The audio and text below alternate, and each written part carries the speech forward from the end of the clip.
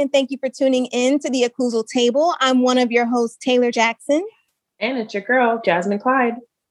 And today we have some guests at the table, so let's hear from who joined us today.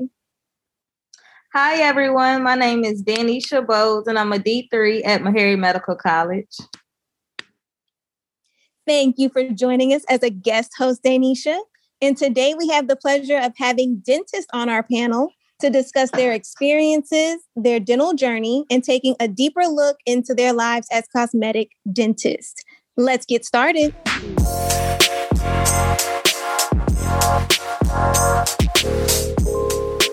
So our first guest is Dr. Catrice Austin, and she is a trailblazing expert in the field of dentistry. She is a #1 best-selling author and is an award-winning cosmetic dentist to the stars like Cardi B, Wendy Williams, Anthony Anderson, and Common, to name a few. Dr. Austin was recently voted as one of the top 25 women in dentistry by Dental Products Report magazine, and was also named as one of Clear's most influential dentists in America for her influence in the field of dentistry. Known as the Queen of Smiles, Dr. Austin has shared teeth whitening tips and oral health tips on national TV shows like The Dr. Oz Show, as well as local TV morning shows across America. She's now coaching other doctors on how to become a celebrity doctor in her new book and coaching course. Dr. Austin practices cosmetic dentistry in New York and her hometown of Flint, Michigan. Dr. Trevor J. Thomas currently resides in Los Angeles, California, and is on his second tenure as practice owner. He primarily practices general dentistry with an emphasis on restorative, cosmetic, implant, and full mouth rehabilitation treatments. Dr. Thomas practices with the aim of bringing high quality, life-changing dentistry to those who otherwise would deem their goals unachievable. He credits this move to his alma mater, Howard University's call to service in underrepresented populations, affording him both an impactful professional and meaningful personal life. So let's go ahead and give it up for our guest. Woo! Woo! Thank you. So let's go ahead and break the ice. What's it like to be a celebrity dentist? Are you still able to serve the local community, or do you only have celebrity clientele? Hey guys, it's Dr. Austin. Thank you so much for that question and that great introduction. Here's the thing. If I relied on celebrities to keep me in business, baby, I would be broke. I work with anybody who wants to look confident, look sexy, and have a better smile, I will work with them. So, it's not just, celebrity smiles aren't reserved for celebrity clients. So I really actually enjoy working with just regular people. And it's cool to be a celebrity dentist because you get the, notoriety, you get to work with cool people, and you have a little bit of influence. So it's cool. And I'm trying to teach everyone how to have that influence and build your authority in the field of dentistry. Not that you have to be a celebrity dentist to say the least, but I want everybody to build their brands so that you're looked at as a celebrity and people will want to choose you versus the other competing dentists. So that's what I'm all about. Yeah, Dr. Austin couldn't have said it better. Again, thanks for having us. This is like the Occlusal Table podcast. I think you guys are so cool. I wasn't as cool in dental school. But yeah, Dr. Austin couldn't have said it better. One thing about being quote unquote a celebrity dentist is a blessing and a curse. Like Dr. Austin said, the blessing in it is that people see you as an authority in your field. People also see you as what they deem as quality. However, on the flip side of that, there's some folks who are celebrity dentists and the quality really isn't there. And what we find sometimes is that because they do have the brand of celebrity dentist, a lot of normal folks seek treatment from them, and they get honestly subpar or sub-quality work because, the average layman's assuming, okay, if a celebrity went here, then, long story short, they must be great. And then another thing is accessibility. I do all of my Instagram myself, 100%, no assistance, so on and so forth. And with that, I get to read everyone's stories. I get to read everyone's questions, concerns, comments, so on and so forth. And one of the biggest DMs that I get on the daily is, hey, I know you're a celebrity dentist, can you help us normal folks? Or, I'm sure I probably can't afford you, but ... And, and that's honestly, like I said, that's the sad part about it, because in our request to be quality dentists, we never aim, and I say we because I know Dr. Austin and I are cut from the same cloth. We never aim to come across as, the bougie dentist or the dentist who, is not going to take care of those who look like our mom, our dad, our sister, our auntie, our cousin, sister, mama, best friend. That's not our aim. So that's sometimes the curse of it. So I always like to say is, I'm not a celebrity dentist, but more so a dentist that treats celebrities, And the most rewarding part of this experience of our day, so on and so forth, is really when, I guess, you kind of mentioned in the bio, is when you see that person who is 50 years old, 60 years old, 70 years old, and even younger, and all their life they've had Medicaid or state insurance, and they just have a bunch of big amalgams, and they never in their life thought they can have a pound VIP smiles. Shout out to Dr. Austin. And we can deliver that literally in a week or two. My patients who travel, I deliver their smiles in 3 to 4 days. So imagine changing 3 to 4 decades in 3 to 4 days, and as selfless of a way possible. Just imagine the feeling, like it's the reward. It's amazing. It's amazing. Yeah, it's amazing. It's the transformation that's the most rewarding part for us. Whether it's a celebrity or even when it's a regular hardworking person that's saved and they want to always have this smile. Mm-hmm. And I'm glad that you brought it up, because I get the same letters and requests too. Mm-hmm. And the truth of the matter is, we are in a for-profit business. And yes, I want to help so many people. But at the end of the day, we have obligations that we have to meet, and we can't help everybody. But I always try to, have a source of referral and tell people about the dental schools as a place of access to dental care, and some of the charities that are on the market or that are available nationwide to help people. So I try my best. If I can't help them at the time, then I try to get them to a resource of where they can get help. Correct. And just to sum it all up, I think the biggest positive of being or deemed a celebrity dentist is our access to influence. Not to focus so much on minorities, but long story short, when we have the influence through the celebrities, other minorities are able to say, hey, there's quality dentists that look like me and who I'm comfortable with, and I don't have to settle for anything less. And so, me being Dr. Trev, me being Trevor Thomas, at the end of the day, I don't have the same influence as Offset, Migos, Amber Rose, all the folks I worked with. Dr. Austin doesn't have the same influence as Cardi, so on and so forth. So we're able to tap into that influence just to let folks know that, hey, there's someone that looks like you or someone from a similar background as you that can take care of you and just make you more comfortable. Here's a little secret, guys. A lot of the celebs, they be wanting this work done for free. Y'all know that, right? The people with the most money, they go out buying bottles, buying the diamonds and all of this stuff. They actually think that we should be doing a lot of this dentistry for free. So I've gotten to the point where, I've been doing this for 23 years. I've gotten to the point where I'm not doing a celebrity for free. I'm not. If you got the money and I see you out there balling and flexing, then you got to pay. I've earned that. And back going to the minority thing, I notice a lot of times being an African-American dentist, a lot of times they will expect it of us, but will go to other providers of a different race and pay full price. They don't do a lot of times my majority race the same as they do us as African-American dentists. So I just wanted to throw that out there. So I feel that a lot of times we should really know our value and know our worth and get what we deserve. And I have recently turned down many of celebrities because they weren't trying to pay, and that's fine. There's plenty of dentists that will do it for free to gain that influence, but I'm not doing that anymore. So I know my worth, and it's time for me to get what I deserve.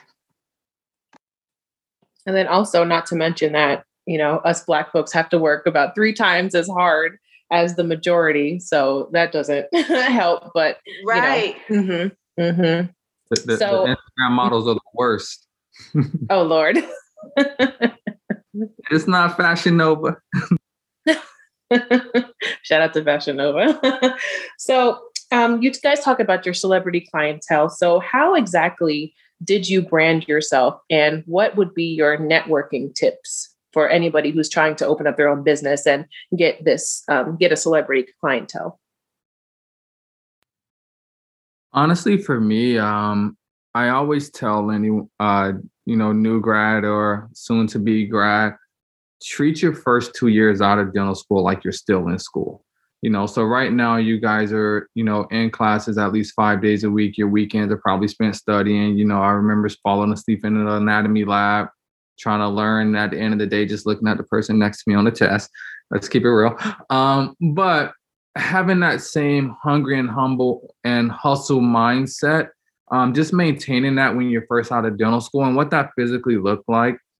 Like I say, it was the working 7 days a week, and not so much, or not only to get the clinical experience, but also to gain the cases to show, learn to do full mouth rehab, so on and so forth. So now I have something to publish. Now I have something to brand, as opposed to, for lack of better terms, my page being filled up with, class 4 composites and, and that's pretty much it.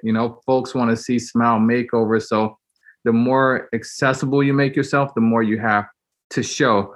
And in addition to that, no one can market you better than yourself. I mentioned earlier, I answer all my DMs. I've always answered all my DMs, and I answer everyone personally. And I think having that ability to connect with the patient before they even reach the office, it makes that first time in the chair just that more special. And, honestly speaking, damn near by the time a patient walks in my door, we already know what we're doing. And I haven't met them, they're from across the country, and they already have an idea of treatment, and we're ready to go, So it's just taking the time to form those relationships and just working when the next dentist isn't working. It's Sunday right now. Where do you see Dr. Austin and I? We're in the office seeing patients. How many dentists across the country will you find in their office on a Sunday?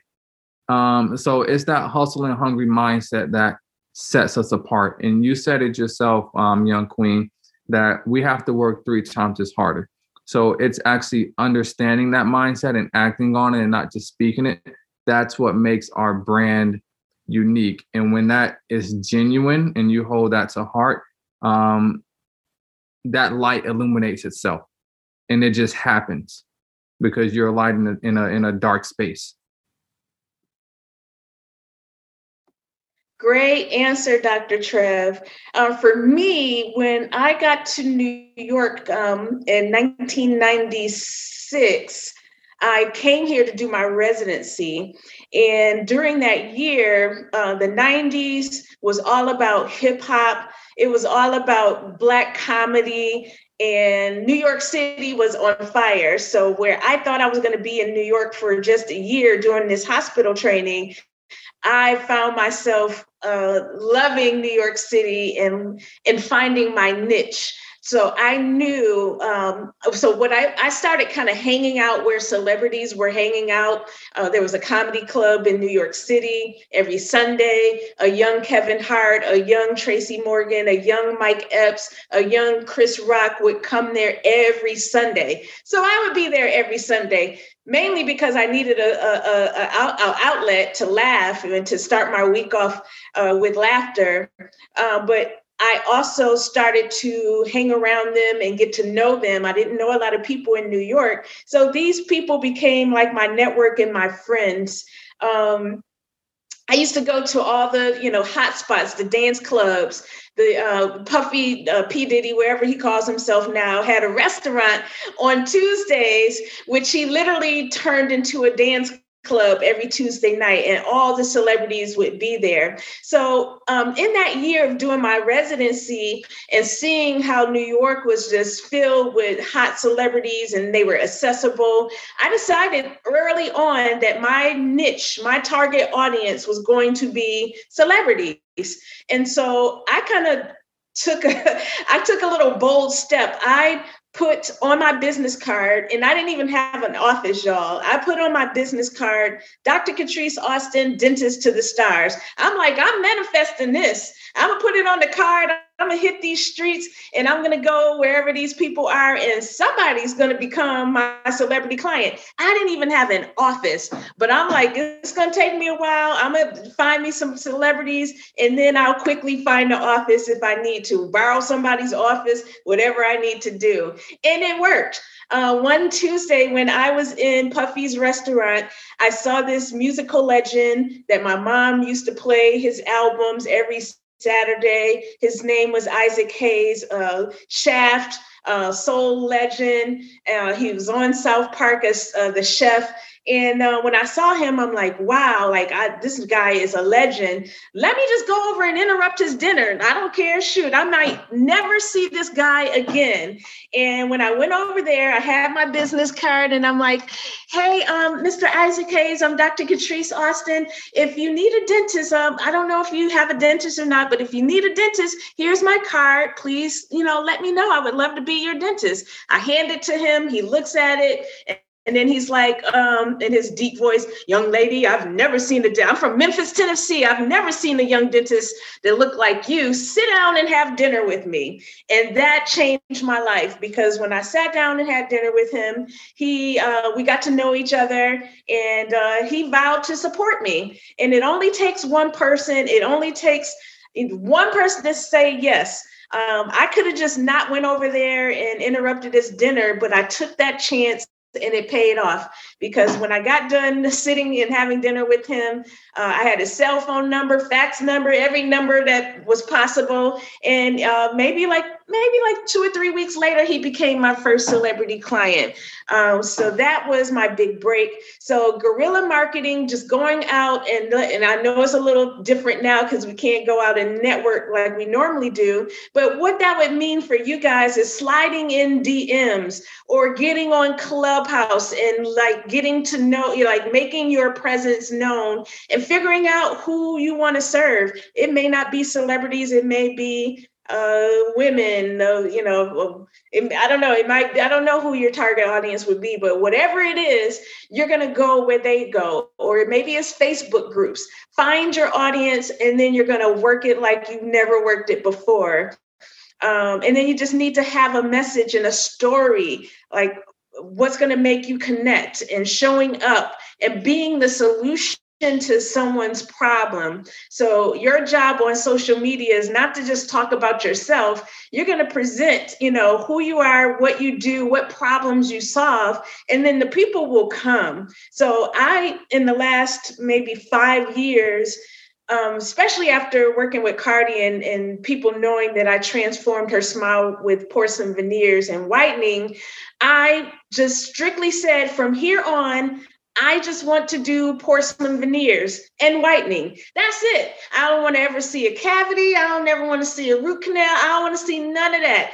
All I do is teeth whitening and porcelain veneers. So if you hone in exactly what you love to do, and when you graduate, you may not have the luxury of doing that, but you can prepare. You can start to think about what you love to do, and then really focus on it and be known for something. And you will start to attract lots of people to your business.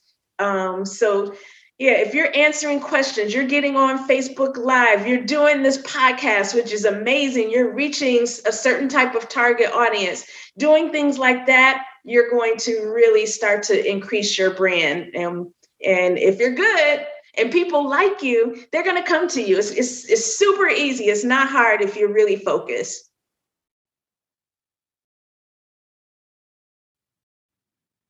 All right. The next question is, how did you all perfect your craft? Like some of the procedures that you all perform, we don't experience in dental school.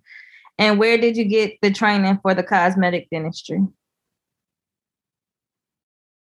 I'll take that first. Doc's not a day over 30, so she had to graduate at 10, 12 years old, sitting with Isaac Hayes being her I need some fact checks on that story. The age and the timeline don't match up. Listen. But honestly, I am a big fan of YouTube University. Your professor is gonna say otherwise. Everybody's gonna say otherwise. But honestly, and on the broader spectrum, when I say I'm a big fan of YouTube University, I'm a very common sense person. Show me and I'll replicate it. So, for me, a bulk of my training came from being a new grad and looking at folks like Dr. Austin, the queen of smiles, the queen of cosmetic dentistry, looking at docs who are the top oral surgeons, the top periodontists. If I want to learn how to properly do a gingivectomy or crown lengthening, if I want to learn how to properly extract and place an implant with a restorative mindset. So that's honestly where I got a bulk of my clinical experience, just shadowing those who are better than me. To the day I die, I will never claim to be the best dentist at anything. I'm not. I think, again, what makes me unique is that I recognize the strengths of those who are the best in each of their respective fields, or who are the top in each of their respective fields. And I'm able to look and emulate success, and it's almost like a creative player in a video game. The best player doesn't have, one bar all the way at 100. The best player, the captain, is going to have, a little bit of everything or a lot of bit of everything, but not perfect in one arena. So yeah, honestly, a bulk of my clinical training came from, watching social media videos, watching other folks' posts, watching their prep designs, watching YouTube, watching CE online. I did do a few CE in person and online. And then most importantly, also looking at a lot of my specialists that I had in office. Okay, cool. I want to get better at extractions. Let me actually spend some time with my oral surgeon and not just refer to them and leave it alone. If I want to get better at, like I say, perio, if I want to learn how to lay a flap, if I want to learn how to place implants, so on and so forth, let me watch the person who actually is the expert there till I become the expert as well. So yeah, that's where most of my training came from. And then I don't like to plug anyone unintentionally, so I can give specific CEs to anyone which I'm sure you guys will drop our contact information at the end of the podcast. We can talk in depth about the pluses and the negatives of different CEs out there. I love it. YouTube University is actually really, really good. I immediately joined the American Academy of Cosmetic Dentistry, a fantastic organization with an amazing conference every year in the spring. And they have tons of hands-on courses. Usually at this conference, there is a handful, maybe one handful of African-American dentists, or at least in the beginning, that would attend. Still not a lot. It's like the good old boys network, lots of gems and jewels just dropped, and tons of hands-on courses, to the point where when the courses go on sale, it's like you're a crackhead. You have to sign up for these courses because they fill up, they go really quickly. So like day one, when the courses open up, you're on it. So, when I graduated and started my practice, 1998, 1999, cosmetic dentistry wasn't very, very popular. It wasn't until Dr. Bill Dorfman got on Extreme Makeover in the early 2000s where the cosmetic dentistry boom really really took off. They were promoting Da Vinci veneers. Porcelain veneers really started to take off. So as the cosmetic dentistry boom started to take off in the early 2000s, that's when I really started to hone in and take those hands-on courses with the American Academy of Cosmetic Dentistry. I also went to Las Vegas Institute, took classes there. And then every November in New York is the Greater New York Dental Meeting, and they also have great hands-on courses. You could see Instagram videos of me taking veneer courses as soon as 2 years ago when the last virtual meeting was live. So I'm still taking courses because materials change. There's always ways to do things quicker. And I'm still learning things. You know, I'm like Dr. Trev. I don't claim to, even though I am the queen of smiles, I do not claim to know everything. And I'm still taking courses. I'm signing up. The AACD just posted a veneer course that's coming up in May. I was like, oh, I'm all on it. I want to learn. I still want to learn. So when I get those when I get those journals, the dental journals from AGD and Inside Dentistry and Dentistry Today, I'm reading them like it's Essence magazine. Like, I'm so excited that my magazine came, and I'm looking to see what's new, what materials are new. So I'm just a dental geek when it comes to learning and staying on top of what's new in dentistry. And then I like to, it gives me an opportunity to blog about what I'm reading in the journals and see on news feeds and stuff. So I really enjoy learning and staying on top of everything. Absolutely. And we're supposed to be dental geeks, right? This is the profession that's going to be our career. Like, same thing. Like even when I get the contour magazines or even some of the AGD magazines that I signed up for. So I read those too. So I definitely understand. I mean, we're always going to be learning in this profession. But even with the both of you being practice owners, how did you choose which business route you wanted to go as far as solo practice? Joining in an associateship or a DSO, how did you make that decision? Or did you even experience all three? Or what's your advice on what was best? Great question. I'll tackle it first. So some of you may know I'm partnered with Pacific Dental Services right now. Long story short, I was 100% gonna go straight private when I came out of dental school. The reason I partnered with Pacific, in a nutshell, I don't want to make the podcast a Pacific plug at all.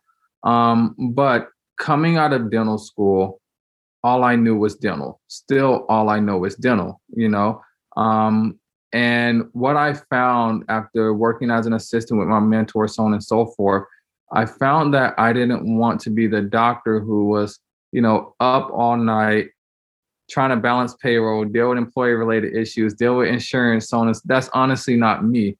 Like I say, dental is what I know. That's what I know. So when I looked at Pacific Dental, what stood out to me is it was a true definition of a DSO in the sense that I own my offices. They're in my name 100%. And long story short, I pay PDS very well to basically run all of my non-clinical. And I do so with the understanding that it's a mutual beneficial relationship. Am I paying them? Yes. But on the back end, I'm more productive, both financially and both in my efficiency clinically. So that's kind of the trade-off with it, for lack of better terms. So that's what worked out for me initially. Now, once you do gain adequate business acumen, so on and so forth, 100% is always best to work for yourself. I do agree with that. It all depends on the type of lifestyle you want to live and how much you want to devote to your office. You could say, hey, I only want to do dental one day a week and live with a rich husband and travel the world. In that sense, you may want to be in a situation where I own multiple offices when I'm not working, money's still coming in, and I'm good with that. So you always want to align your business decision with what's best for you. Like I said, it made sense for me to come out, focus on clinical only, and have someone who's, a lawyer for dental be my, lawyers, someone who's trained in insurance, handle my insurances, someone who's trained in staffing and employee relations, handle all that.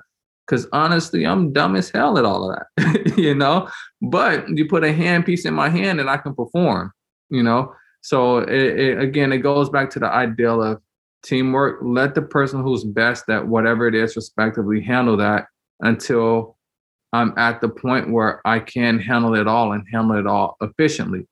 Now, when I'm a 25-year-old vet like Dr. Austin here, again, I may have all the knowledge and so on and so forth to balance it and look good doing it, but I ain't there yet. So in my learning phases, this is the situation that worked best for me.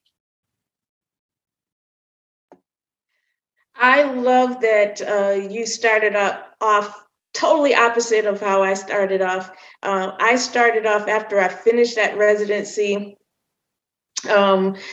in between trying to build my celebrity clientele and not having a place to see my celebrity clientele, I tried working for other dentists. I thought, because I came out and I didn't really know about business, like Dr. Trev said. So I went to the newspaper, did the one ads, and I tried working for other dentists, and it didn't work because, you find out that everybody has their own way of practicing. They have their own core values, or maybe they don't have values at all, I discovered. And the breaking point for me is when I tried taking a few jobs, and what you'll find is that you're going to get pimped so hard when you graduate. They're going to try to give you all the low-end dentistry. You're going to be doing nothing but the fillings and the cleanings and the things. You're going to work really, really hard only to get 25, 30, 35% of what you make, but they're giving you the low end things. So you do all this work, you're stressed out, and you come home with a paycheck that is just disrespectful. So I did that for a while. And then the next thing that I did, I'm like, okay, and then I went to one office that hired me, and they were like, here's the one needle that we have. I need you to take this needle, scrub it with a toothbrush, and you got to reuse this needle all day on all your patients. And I was like, no, sir. No, ma'am. I went to the bathroom. I went away for lunch, pretending like I'm going out for lunch, and I never came back. I was like, peace, can't do it. See you later. I quit. No. And that's when I was like, man, I can't. Some of these dentists are nasty. I can't do this. I can't practice in an unsanitary malpractice kind of way.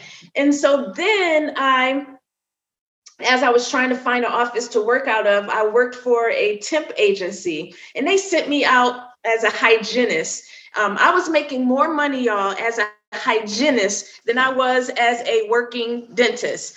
And I was like, and I was actually cool with it. I'm like, okay, I'll go into all these offices. I'm just doing cleanings. It's not stressful. None of that bull crap that I was dealing with working for a dentist. I'm cool. And I just went into one office, and the dentist started asking me about my hygiene license. And and the temp agency didn't want me to tell people that I was a dentist. So I fessed up. I was like, I'm actually a dentist. And he was like, you're a dentist? Why are you coming into offices doing hygiene? I was like, I was making more money. I was making more money doing this than I was as a starting dentist. And that's when I also learned. He was like, girl, you better start your own practice. He was like, you can rent office space from, me. You can rent office space from me. And, it's like $400 a day back then or something like that. And I'll supply, everything that you need, the gloves, the, paper towels, whatever, the basic stuff for you to work. And you just get your core materials to do your procedures. And I had no idea that I could start a business that way. So that's literally how I got my first office space.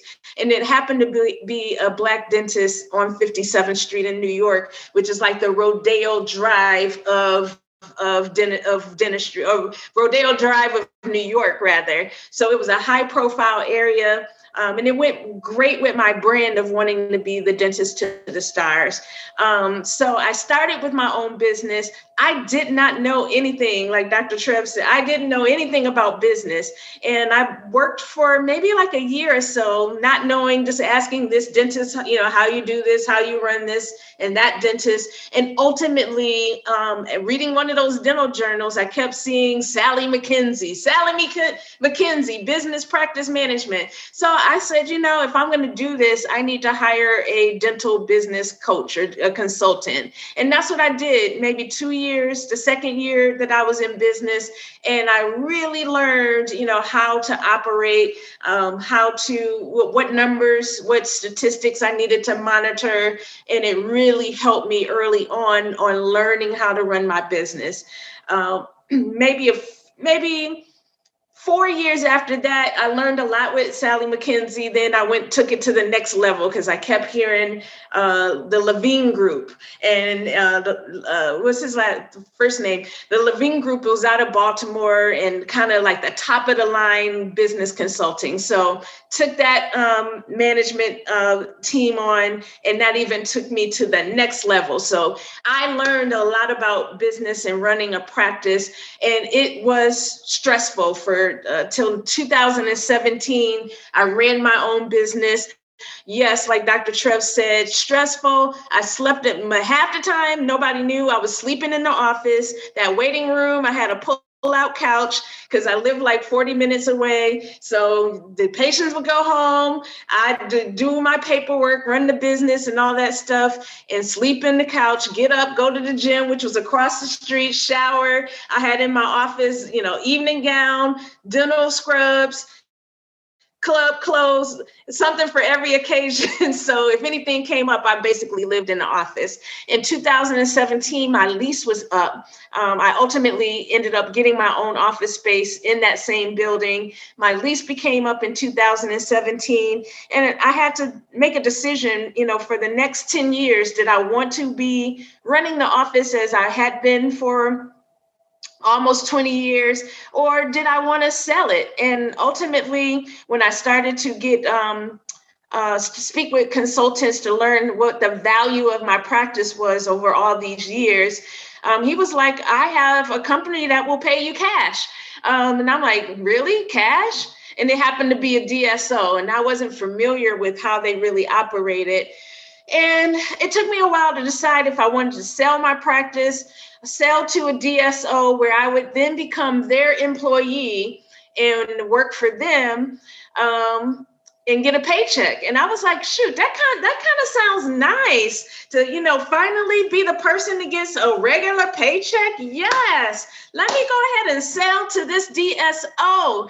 And they promised me that the brand that I built all these years would, remain the same, that I could still, be dentist to the stars and just only do the things that I love and the things that I was already leaning towards. But of course, when I signed the contract, it didn't work out like they said. They kind of pulled the wool over my eyes and just started doing a lot of things that weren't in the agreement. So it did not work out. I ended up walking away from the practice, my baby, and a lot of money I left on the table because I wasn't happy. I'm like, I got to go. This isn't me. I'm not happy. I don't like going to my office. It's not my office anymore. So I ended up starting all over. So things are a lot different for me now. I have this office in Michigan, and now I rent space again. It's like I'm starting all over, the square one. I'm renting office space in New York, but I'm happy, and I get to redo I actually got a chance to rebrand and kind of start all over, which is amazing. So that was a long answer and hopefully that helps somebody. Well, one thing I do want to call out, though, from that long answer, it was a great long answer, though. But one thing that I've realized in both Doc's rookie years and also in her veteran years, she made a decision twice to remain true to herself. And what I mean by that, at the end of the day, I get a lot of students who ask, oh, does this company or this doctor or this practice, push you to do this or push you to that, so on and so forth. Two things I want you guys to always remember. One, you're the dentist. At the end of the day, your decisions are your decisions. At the end of the day, there will always be a need for you. So never feel that you must succumb to your own personal values, your own personal beliefs, and your own personal ethics in order to survive. there will always be a company, an office, an organization, a doctor, whoever it may be, a person that appreciates you for being authentically you, you know? And Doc, again, demonstrated that twice in her responses. Again, when she mentioned her beginning and when she mentioned her exit from her baby, what's most important that she stayed true to herself. And at the end of the day, she can sleep comfortably knowing that any treatment that she's done in her career would be no different than the decision she would have made on her own mother, you know? So as long as you guys maintain that mindset, I promise you, you will never be a homeless dentist. It will all work out. Okay. So that was a big takeaway that I personally took from Doc's stories. And I just wanted to make sure that anybody listening to this podcast didn't miss. Thank you. And we definitely appreciate the business advice because, I mean, I personally don't know anything about business. And I think schools should implement a sort of business program so we can learn about these things while going out. Because, I mean, going out, they're probably going to try to give us all this money and be like, oh, you can do this, you can do that. But you also have to produce this much to get what you want. So I think that's definitely, your advice was just definitely important. And, you know, we're taking our little notes here and taking that all down. So there's also a lot of talk being a jack of all trades. So being great at every procedure. And so do you think being a super dentist, quote unquote, is the best decision in today's society, to be versatile? Yeah, I kind of touched upon it earlier. I feel strongly about choosing, one or two signature services that you're good at and then go hard promoting that. It gets stressful when you try to be the jack of all trades. So when I made the decision to only do veneers and only do teeth whitening, I'm actually making way more money. And most importantly, I chose two things where I don't even have to deal with insurance. That's off the table now. Those two procedures that I deal with are strictly cash.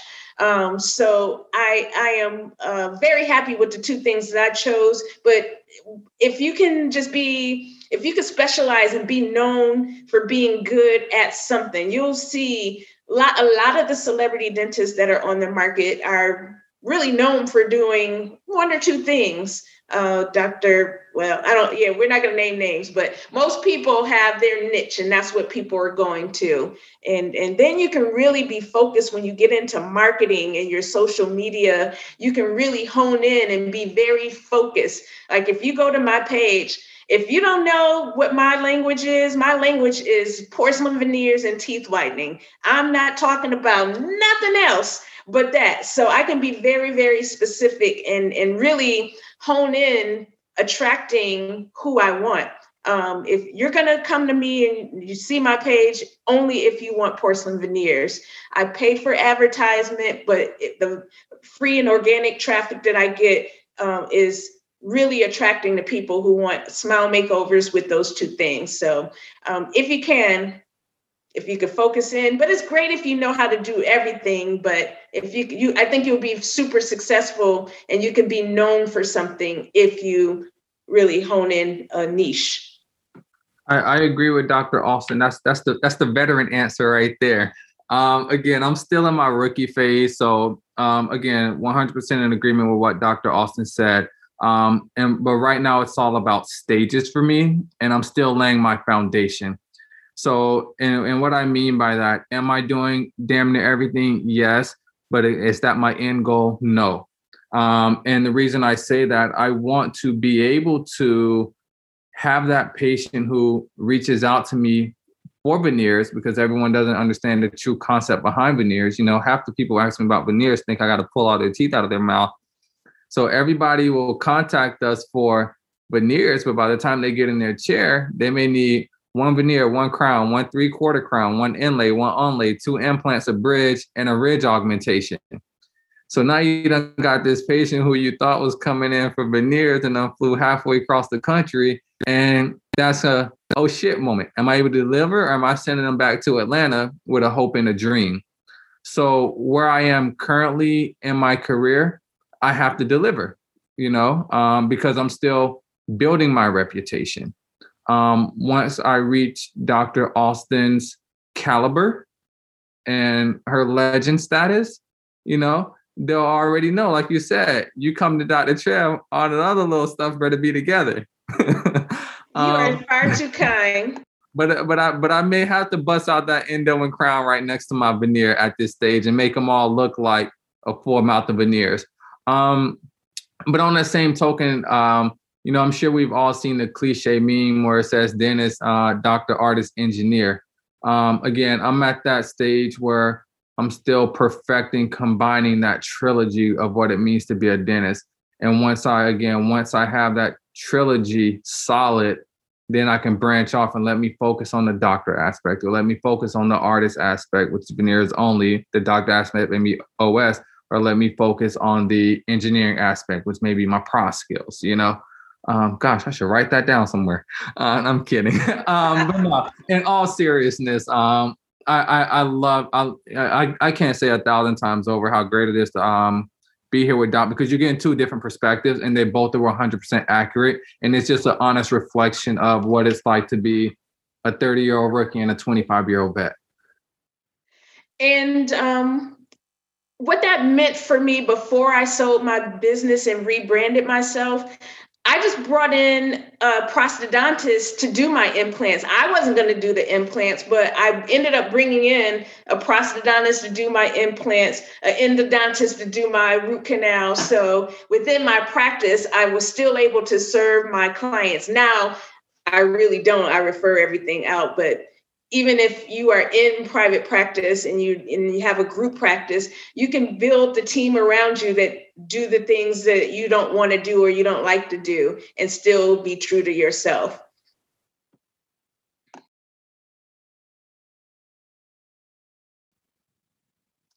Okay. Do you all have your own internal lab, or do you outsource your cases to a local lab?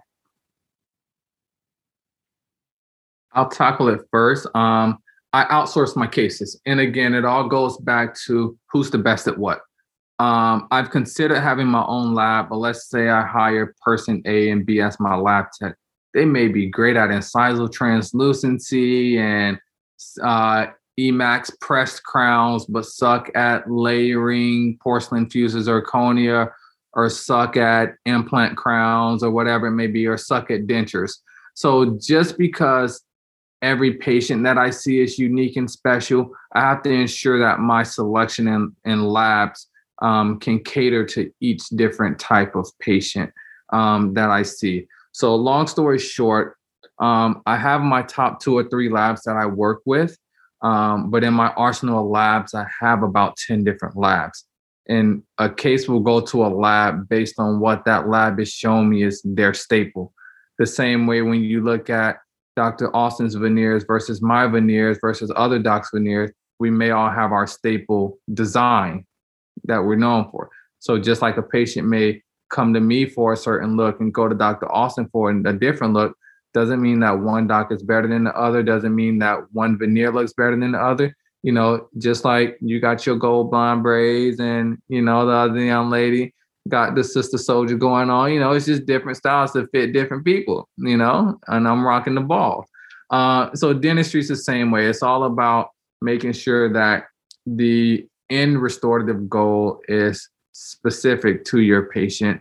And another Dr. Austin plug, that's the true definition of a VIP smile. Personally catered. I love you, Dr. Trev. I, like Dr. Trev, I use multiple labs. I outsource them to California. California, Dr. Trev has amazing dental labs, and they turn the work around in a timely manner and deliver quality. So I use a few labs in California, but one in particular is on Instagram and does an amazing job and has great customer service that I use. That lab is actually flying to New York tomorrow to meet me to work on one of my celebrity clients. So that's how customized, like they will fly to me and work with some of my clients. So it doesn't get any better than that. And that certainly helps, that kind of customer service where you actually get to meet the lab owner that is making your teeth. that kind of customer service is priceless, and that makes the customer feel really, really special. So and I'm gonna break protocol, and I'm gonna plug. I know she's talking about my buddy Jill Frontier. Yes. But I say that to say, they're one of my top 3 also. But I say that to say that lab has taken the initiative to make themselves stand out. So just like real recognize real, in life, real recognize real in the dental world.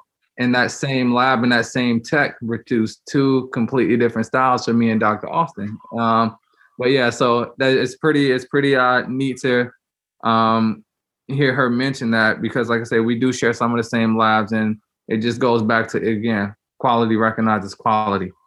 And at the end of the day, the lab is really the superstar for the most part. They can make or break you. So you use a cheap dental lab when it comes to the cosmetic work, you're sometimes going to get a cheap result, and there's going to be problems with that down the line, or it may not look as quality as you want it to. So I would love to, I always thought about getting a CEREC machine and keeping some of the work in, doing some of the stuff in office. But at the end of the day, kind of like Dr. Trev says, I'm not a lab technician. I'm not built for this. So I'm just going to outsource it. And I probably don't do enough cases to even pay for the $100,000 machine. So I decided not to invest in that. So in New York, it's crazy. A lot of the labs take much longer and they cost more than the California lab. So I just rock with Cali. Cali is the best. So I have a long list of labs you can use. That's great. So as a former dental assistant, we always discuss teamwork. How do you make sure your office, including the front desk, dental assistants, business managers, run like a well-oiled machine when you have so many different personalities? Well, I will say today, I don't have a team at all. I don't have a receptionist. I don't have an assistant. I don't have any of that, which is crazy. So right now I work with independent contractors. Right now, I only work 4 to 6 days in the office doing my cosmetic dentistry. So I don't choose to have a staff, which is amazing. And my whole practice is basically automated.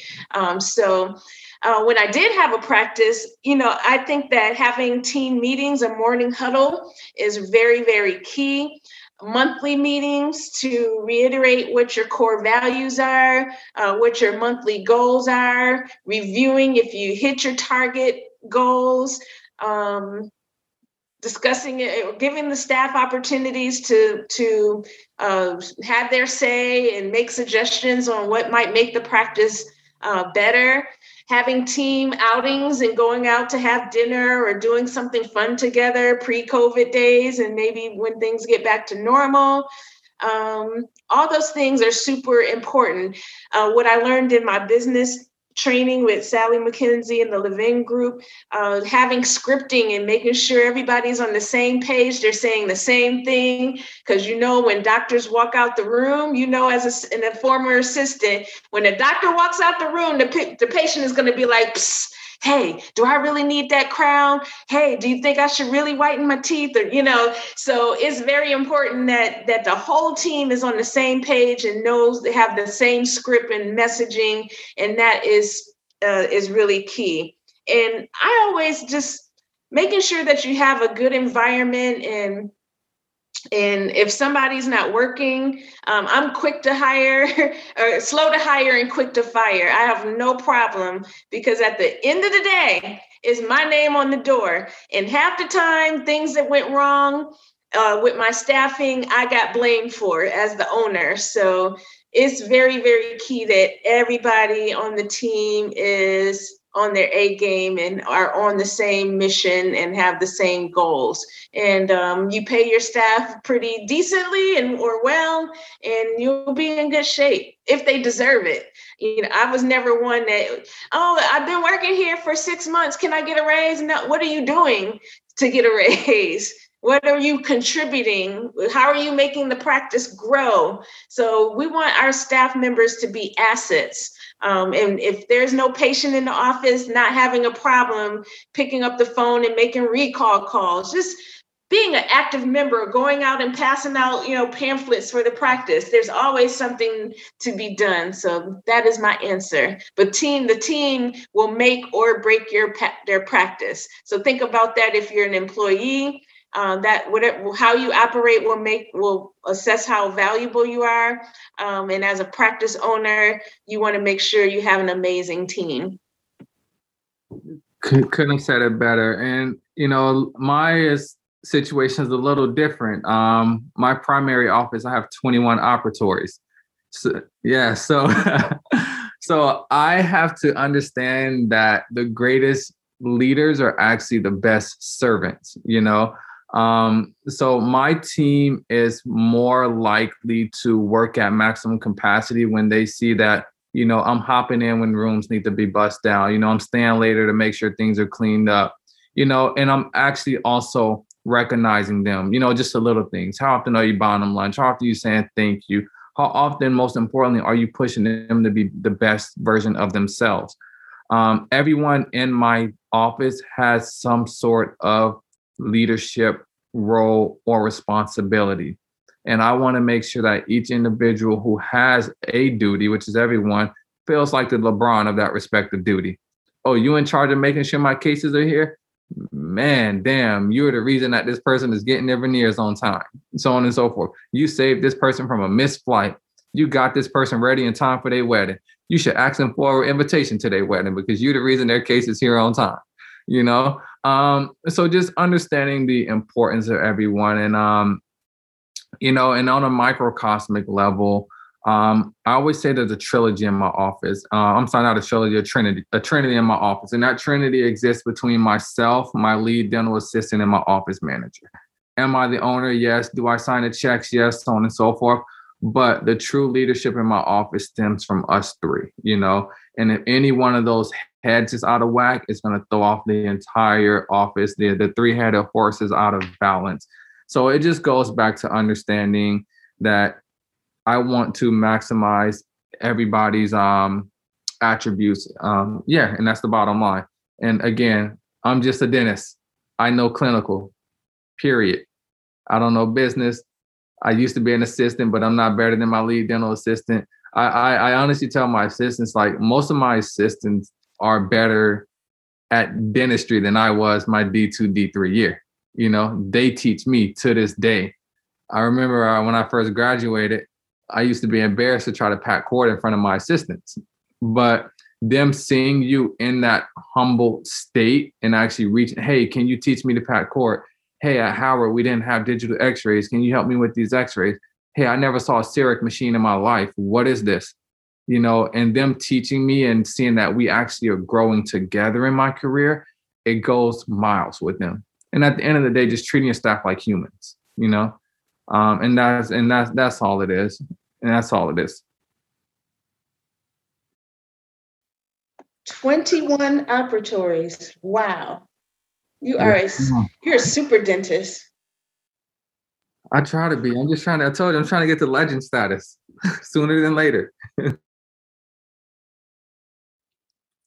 So even with regards to those relationships that we build and everything like that within the office, how do you know who to trust when it comes to the business aspects of dentistry? Cosmetic dentistry, that's a pretty penny. Those are not cheap. So because of that, when it comes down to finding a financial advisor or just the pieces of business advice that you guys have learned along the way, what would you have given to your younger self or even to us as dental students, like as far as the selection process for finding a financial advisor, or even when it comes to the beginnings of starting a business? I would say in every aspect of the dentistry of business and the business of dentistry and the economics of dentistry, I always say find the mutually beneficial relationship. Never look for a situation where yourself or the other party is at a higher gain. And when you have that mindset, you quite naturally will get the bigger gain. It's like Mary Kay. When you focus on being the person at the top of the pyramid, you'll never get the pink Cadillac. But when you're understanding, okay, how can I benefit as well as my customers, so on and so forth, as well as the organization? How can we all win and how can we all eat because there's enough of the pot? That's when you'll find yourself at the top of the pyramid. So whether you're dealing with a DSO, whether you're dealing with a financial advisor, whether you're dealing with a loan officer, whether you're dealing with a lab, whether you're dealing with an implant company trying to get you to use their implants, whether you're dealing with a CE course, what's the mutually beneficial relationship where we both can win? Where we can get a 50-50. And it's in that situation where you'll get a 51-49, but everyone will be happy. Great answer. Gosh, it comes down to referrals. Do you have a gut feeling after speaking with people? If it's kind of like you're dating, if you get that warm, fuzzy feeling, you kind of know, like, I kind of like this person. And then when you can vet them and it's great that you can Google people, you can ask them for successful clients that they've worked with can I speak to your clients? What would your clients say about you if I were to DM one of your clients that you have on your website? I spend a lot of time now because some of these people can really make or break your practice, particularly an accountant. If you get bad accounting advice, like you're paying taxes, you're getting audited, there's so many things that could go wrong. So really, really vet the person and if you get a bad feeling, it doesn't feel right, then move on. But right now, I usually ask for referrals from my closest friends that are happy with their services. And it doesn't always have to be like for accounting. Yeah, I was initially told, oh, you need a dental accountant. Well, no, you don't. You don't necessarily need a dental accountant. You need an accountant that can understand the tax codes and understand the dentistry. So I spent a lot of my earlier years looking for specific advisors in the dental field, and I worked with who everybody worked with. And not always are those people the greatest. So just do a lot of research. In today's world, it's a lot easier now with reviews and Yelp, and there's all kinds of ways that you can find out who's who. So that is my answer. Thank y'all so much for the great advice. Just curious, do you all have any shadowing opportunities, virtually or in person? Personally, yes. I get this question a lot. I know I would have appreciated it as a student myself. So I tell every student, I don't make it overcomplicated. My simple answer is I work 7 days a week. My doors are open 7 days a week. Just keep up when you come in the office. So that's it. Pull up, as we say. Pull up. I'm a little bit different. When I had my big office and worked 3 days a week, I had more shadowing opportunities. Now it's kind of like I literally make my schedule on a whim. I don't have a regular schedule. But the days that I'm in the office, if you catch me on the right day and you're able to come to my Michigan office or my New York office, I would love to have, I definitely want you guys to learn things that I know if you are willing to learn and really, I've had people come and they stand way over there trying to learn how to do veneers. I'm like, you're not going to learn nothing way over there. Get over here and get in here. So, I try to feel people out and see how hungry they are. And when you come to my office, be ready to work, because it is like you can see on a Sunday night at 9:00, we're gonna work. You can't get tired. So even when I'm working with the temp agencies now, I have to let the temp agency know, like, we are going to work.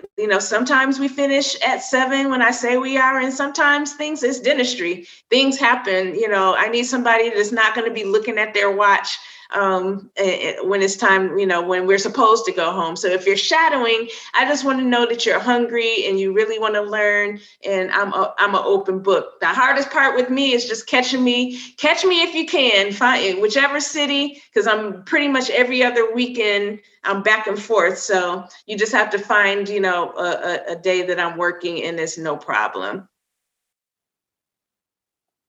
Sounds like we'll all be making a few trips pretty soon. Just saying, pandemic or not, we there. Yes.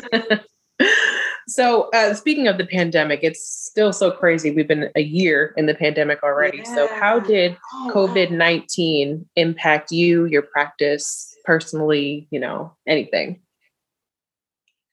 I was very lucky that I no longer had the big office, that I'm pretty much working for myself. So I didn't have staff or I only had to worry about myself. So that was a good thing, because if I had my office, and God bless Dr. Trev, I can't wait to hear what his answer is. If I had an office with staffing and all of that stuff, I probably would have been super stressed out.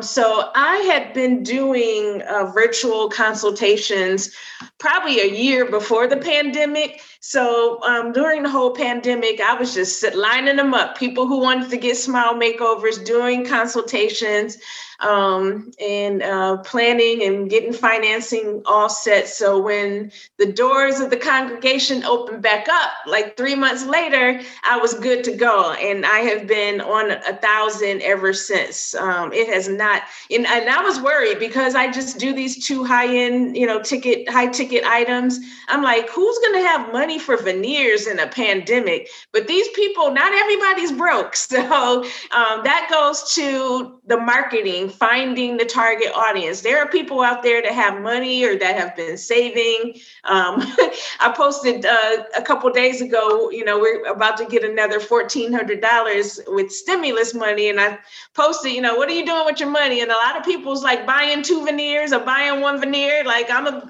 put that stimulus money towards my teeth. So, when people have a goal in mind, they're going to get the goal taken care of, whether if it's their smile, they're going to save for their smile.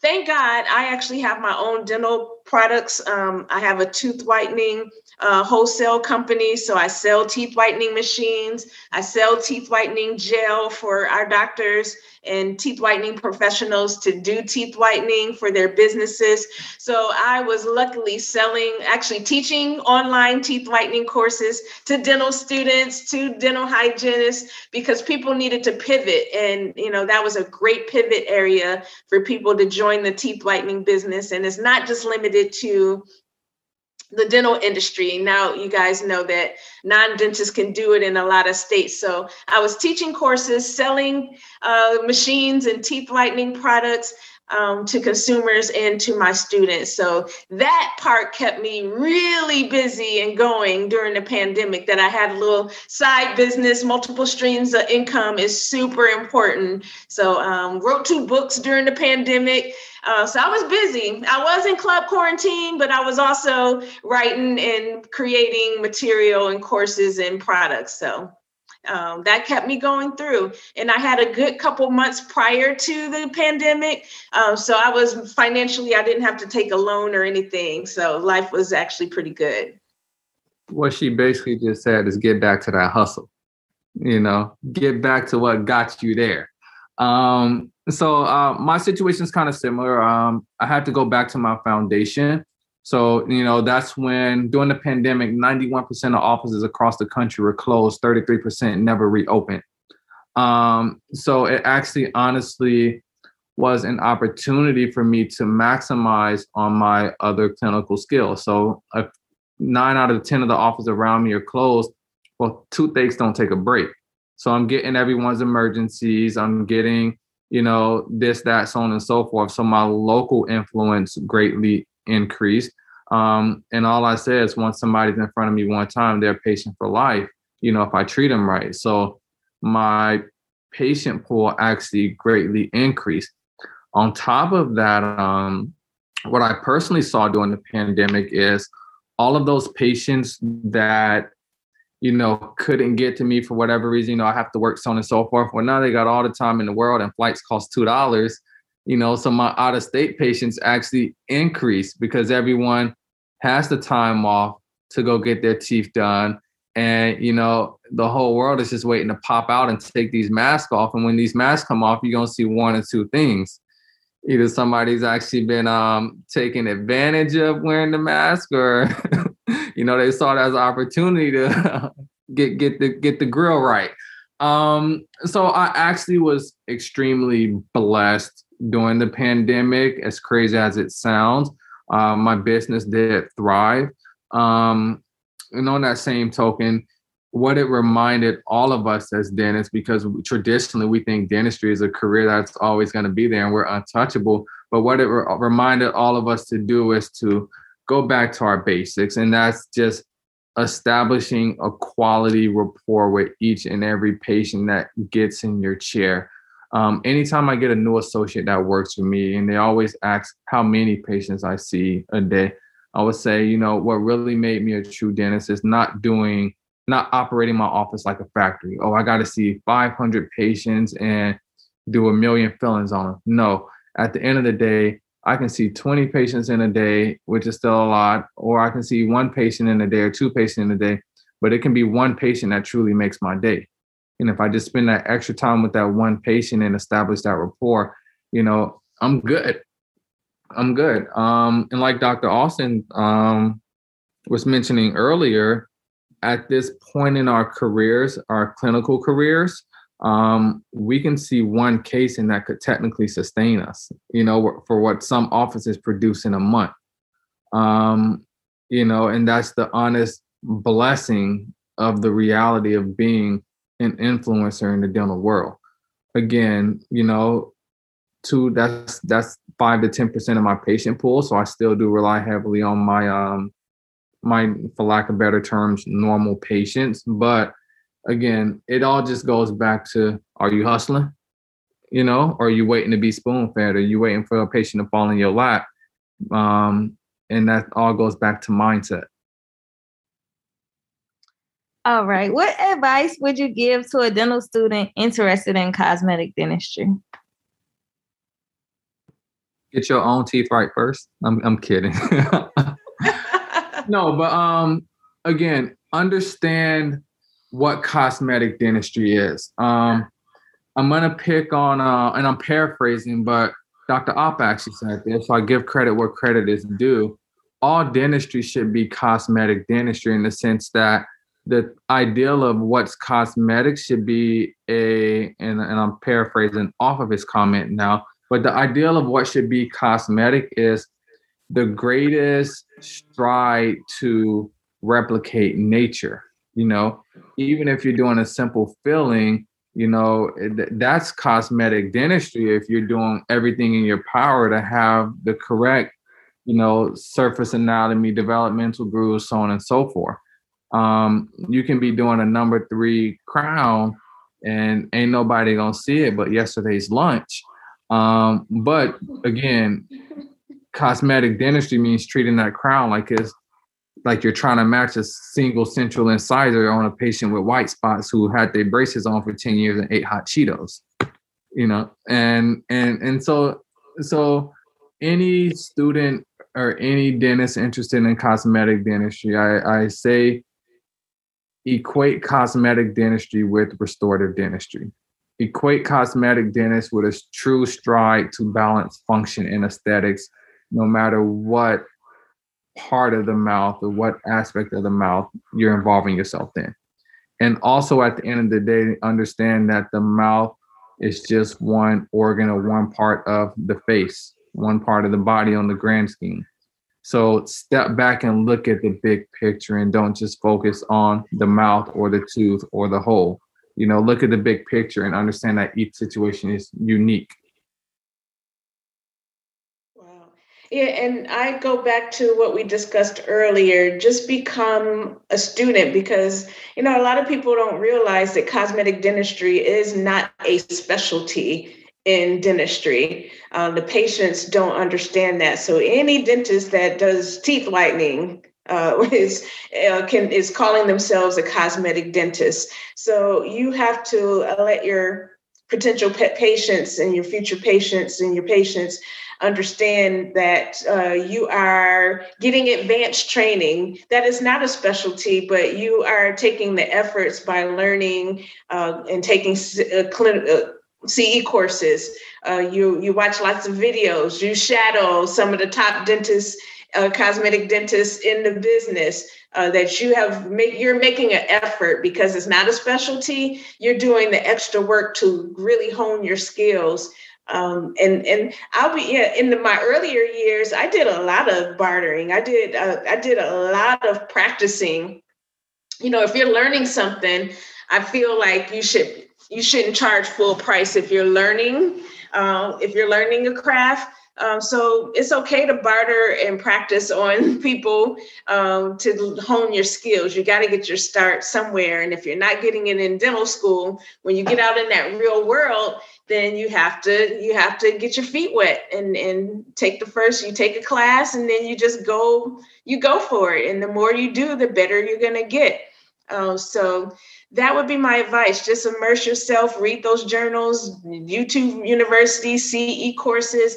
And that's what I love, that I get a chance to at least start people off with teeth whitening, the very bare minimum, so that you get your feet wet. And dental students are taking the class and making a little money and starting to get comfortable dealing with patients in a cosmetic sense. So when they graduate, then they can learn, a little bit more in the cosmetics, but you have some experience already. It's a great introduction to cosmetic dentistry. So that is my advice. And we need good cosmetic dentists. I know I'm getting old and tired, so I'm looking for y'all to come over and take over. Well, Dr. Austin and Dr. Thomas, thank you so much for being on the show. Let's go ahead and give it up for them. Woo! Thank y'all. Thank you. Oh, this was great. So much. I hope you guys learned something and had some takeaways and found value in what Dr. Trev and I shared. And all of you guys out there that's listening, I hope you learned something. And we want to see you guys come out and be the best. We want to see some young blood coming out, making that shmoney and enjoying dentistry, because it is a rewarding field if you do what you love and you can really have fun with it and change lives. Absolutely. And always remember, use us as a resource. Dr. Austin and I are, always available to help you guys throughout your career, because at the end of the day, it's our responsibility to ensure that, we reach back and, bring forward and uplift those who are coming behind us, especially those that come from similar background as us. So it's our obligation, and we also hold you guys to the same charge. So we're here for you 1,000%. Challenge us on that promise and that commitment, and, make sure that, again, we do our part, and we challenge you guys to do your part, 1 year, 2 year, 5 year, 10 years from now. Again, it's truly a blessing to even just be here and to be considered to speak with you guys. It truly is a blessing, especially when some of y'all are probably the same age as me. So I really appreciate it. Again, it's a blessing to be sitting with a legend at the table, and I appreciate it. I learned from you too, Doc. And for you guys out there, when you have opportunities for us to speak, I just spoke at the AAWD for Meharry for Women's History Month. So when you have opportunities to bring us to speak to your organizations, please do, because we want to speak to your organizations and your classes. So definitely keep us in mind so that we can spread our message whenever we can. We just want to show you it's possible for us to get the pink Cadillacs too. That's all. So what's the best way that people can reach out to you guys? Is it through social media or through emailing? What do you guys prefer? Well, I can tell you, I spend a lot of time on social media. I'm going to check my DMs like Dr. Trev. I'm on my DMs on a regular basis. So you can DM me at Dr. Catrice Austin on all social media platforms. I am Dr. Catrice Austin, or you can email me. If it's easier, you could go to vipsmiles.com and there's a contact form. So you can email me there, or my email is draustin@vipsmiles.com. Totally accessible. I pretty much check my DMs and emails, more so my DMs, almost 24 hours a day. So if you DM me, I'm going to get back to you at some point for sure. Same thing here. Social media is the easiest way to reach me. IG dr.trevthomas, dr.trevthomas. My email is trevor.thomas.dds@gmail.com. But quite frankly, the quickest way to reach me, look up my office's address. If you take a Visa gift card and just put it in an envelope and write my name on it, I promise you I'll reply to you same day that I receive that envelope. You can even email me that gift card. Even better if it's a gas card. You know, I take premium gas and it's like $80 to fill it up. So send me a gas card or a Visa gift card and I'll reply right away. If you got a friend who has buddy passes, send those over. Listen, that'll get, if you really want to get our attention, that part, okay? The buddy pass. But no, for DM me, that's the easiest way to get to me. I'm literally on there all day and all night. I have ADHD and anxiety when I see my DM numbers go up, so I try to keep it down.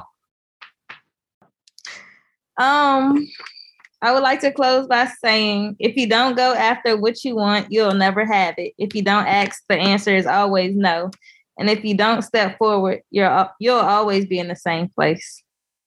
And I would like to thank y'all again, because I'm very interested in cosmetic dentistry, and y'all answered a lot of my questions. Awesome. Thank you guys so much. And we look forward to coming back again one day soon. Yes. Thank you, guys. Yes, absolutely. Thank you so much. Let's go ahead and wrap things up and transition into Taylor's takeaways. And today I wanted to discuss how to tweak our to-do list for our mental health. So there's a belief that to-do lists can reduce procrastination and help get things done.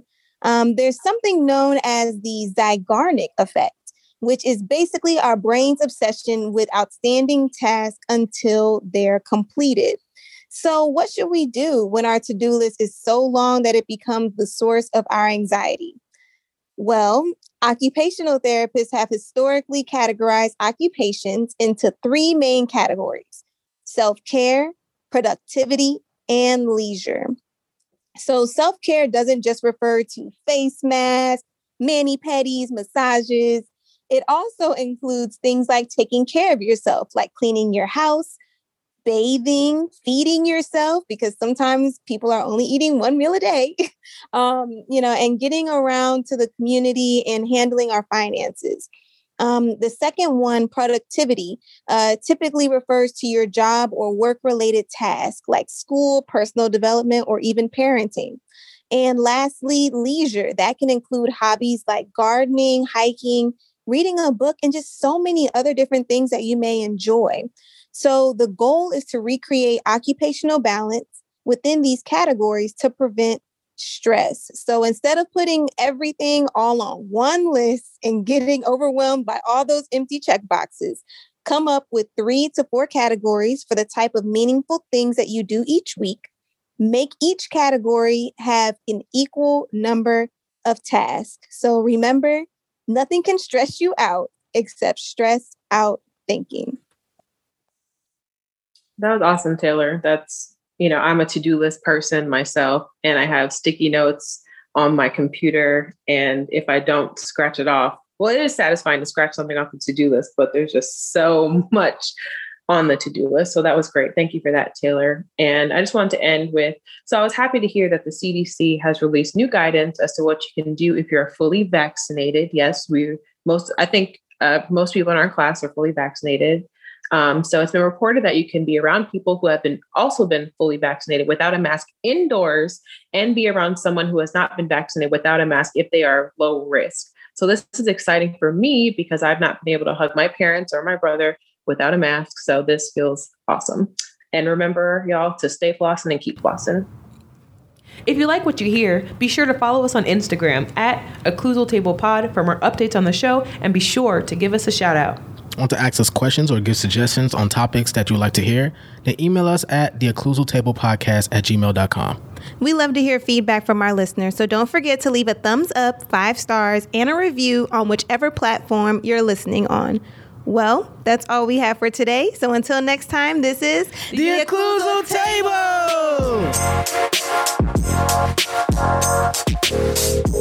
Table!